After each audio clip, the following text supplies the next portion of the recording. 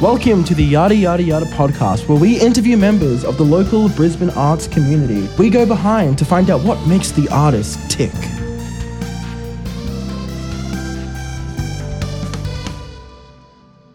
Today we are lucky enough to be chatting with local pop artist Hanny, who was fresh off a support gig last night with Joy.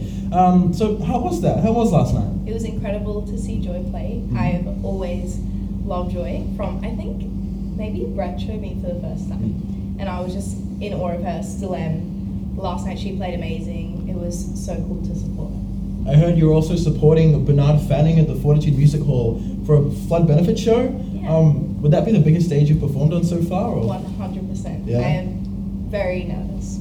How many people do you think will be there for that? It's 3,000 cap, but Yeah. I don't know, I guess it depends how many tickets they sell and everything. But yeah, very scary, very nervous, but I'm sure we'll go fun. You more nervous or more excited, you'd say? A bit of both. Yeah. I feel like maybe it's a good mix. You can't always know what you I don't know. Perfect. It's better to be nervous sometimes in certain situations. Perfectly balanced as all Yes. things should be, as Thanos would say. Since you've graduated high school, you've dropped a string of singles that have drawn much deserved attention from streaming playlist curators and national radio, and you have a new single out now called Undermine, which you put a big piece of yourself into. Can you explain what the song is about and talk us through the process of writing it? The song is about having a relationship that you pretty much give everything of yourself to. So you have given everything and you kind of to the point where you don't have anything left in yourself to give yourself back. So I feel like it was just me explaining to myself how I had actually felt in the relationship, that I wasn't really honest with myself. And so it was kind of a recap in a way to be well, that was fucked up and stupid of me to be that way, because it then ruined myself. And so when I was writing it, I went down to Sydney on my first writing trip by myself, and and I got there and I had a fight with my partner of the time 2 days before I left, and then it was just I got there, felt like shit, and this was my last session of the week on the Thursday or something. I got into the session, just laid it out all on the table. Charlie was the producer and Hannah was a top liner that came and we wrote together, and it all just poured out. It was one of those songs that was just a quick ride, and we all worked so well as a team together that it was just easy and so nice to create music in that scenario. But yeah. The music video for the song features you and another musician and singer and producer, Love Marco. Now, this is not the first time you've collaborated with him, right? How did you first start working together? He went to MIC as well, so we both graduated from MIC, and he's been a best friend, literally number one best friend since I left MIC. And yeah, we wrote Wired, my first song, together when we were still in school, and it took us 3 months to do this stupid song. It's not stupid, I take that back, but so we've collaborated on so many things now, and we'll just do sessions all the time. But yeah, he's bestie for life, for sure. And it was awesome to create a music video with him, and I think I wouldn't have been comfortable with anyone else doing it, so yeah. You guys should check out his music. Love Marco. Brisbane has a pretty tight music community. Who else do you spend a lot of time collaborating and making music with? I have a couple friends. I have a pretty good group of music friends. One to name a couple would be Walter. She's just started a new project, and it's the coolest project ever. The idea behind it is just the most amazing thing ever. Obviously, Love Marco. Who else? Toby Hobart. He's another incredible artist that does pop. We've got a cute little tight-knit group. Kevin Collette. Yeah, we all just love creating and doing stuff together, even if it's just going and creating content rather than actually getting in the studio and making music. But yeah, it's amazing. Nice. Any plans to tour the new single? What can punters expect at a Hanny live show? Lots of jumping around on a stage, me telling people to dance more, I don't know, lots of new music. Like I normally play like a couple old ones and a lot of new ones that will be hopefully coming out.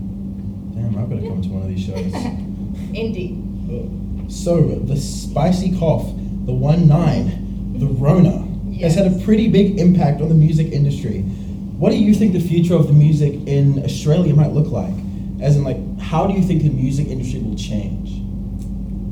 Ooh, good, really good question. I feel like maybe for people that have like only recently started and stuff, it will be a challenge because there's not the same opportunities that there was prior to COVID in the way, like there's obviously different opportunities, but like I feel like even in a gig scenario, it's harder to get people out. Like some people don't want to go out because they don't want to be around crowds and stuff. So even from like a live perspective, that's hard. And then like obviously when borders and stuff were closed, that was like a struggle in itself because you couldn't go to Sydney or you couldn't go here or couldn't go there to collaborate with other artists and producers and whatever else. But like long-term effects, I think like you're gonna see it's gonna be an ongoing thing for a while, even if COVID's like not really around anymore. I feel like it's like building up the industry back to what it was before.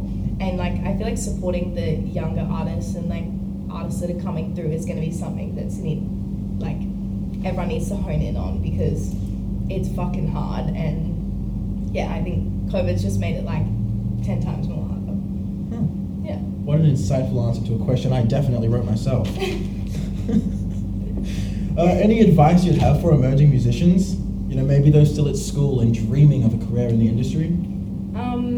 I would honestly just say like, do not have a backup plan. Like that is I've said that from the start, like no matter what you're doing, even if you're not going into the music industry, like if you want to do something, like go head bang for it. Like nothing else is in your viewpoint. Like you are solid on what you want to do and just like plan out your goals and like you'll slowly see over time that they'll like tick off and you're like, oh, that was a goal I set like 3 years ago and it's like cool to like finally be able to tick that off my list. And yeah, I think just knowing that like you have something special to like offer people rather than like just following the mainstream of someone else's line, like do what you think's best and create music that is like true to you. Like don't let anyone tell you that you should be doing something else. Like no, go listen to them. You have this single. What's next for Hanny? Definitely another single, maybe 2 singles, and then we're dropping an EP. Do you think you know when you'll be dropping that EP? I could not tell you. Yeah. Not because I don't know. That's not in my control. It's just slowly making them and making sure that they're perfect and not rushing anything really. Yeah. How would you describe the process of like making an EP? Is it like? I feel like I have like quite a few EPs worth of music, but like I just got told the other day that I'm pretty much going to go to Sydney and rewrite something because we think we can do it like even better than what I have. So like not like settling for something just because you want to put music out, like actually, I don't know, working towards something that you're like completely 100% happy with. Do you have any like tips for creating music? People that might be going through like writing blocks or? I feel like I struggle sometimes when I love like drawing off someone being mean to me or like not playing like the victim role but just being like someone's like brought out emotion in me and like I'm in like the most amazing relationship now, so I personally am finding it hard to write any like sad songs or anything because I'm so happy with this person. But I would say that like one thing to like get out of writer's block is to just go collaborate with other people. Like you'll find that you'll get in a studio with someone else and you'll just like, even you have laugh, maybe you don't write the best song, but you've still gone through that process and yeah, you'll probably end up using it for something or whatever.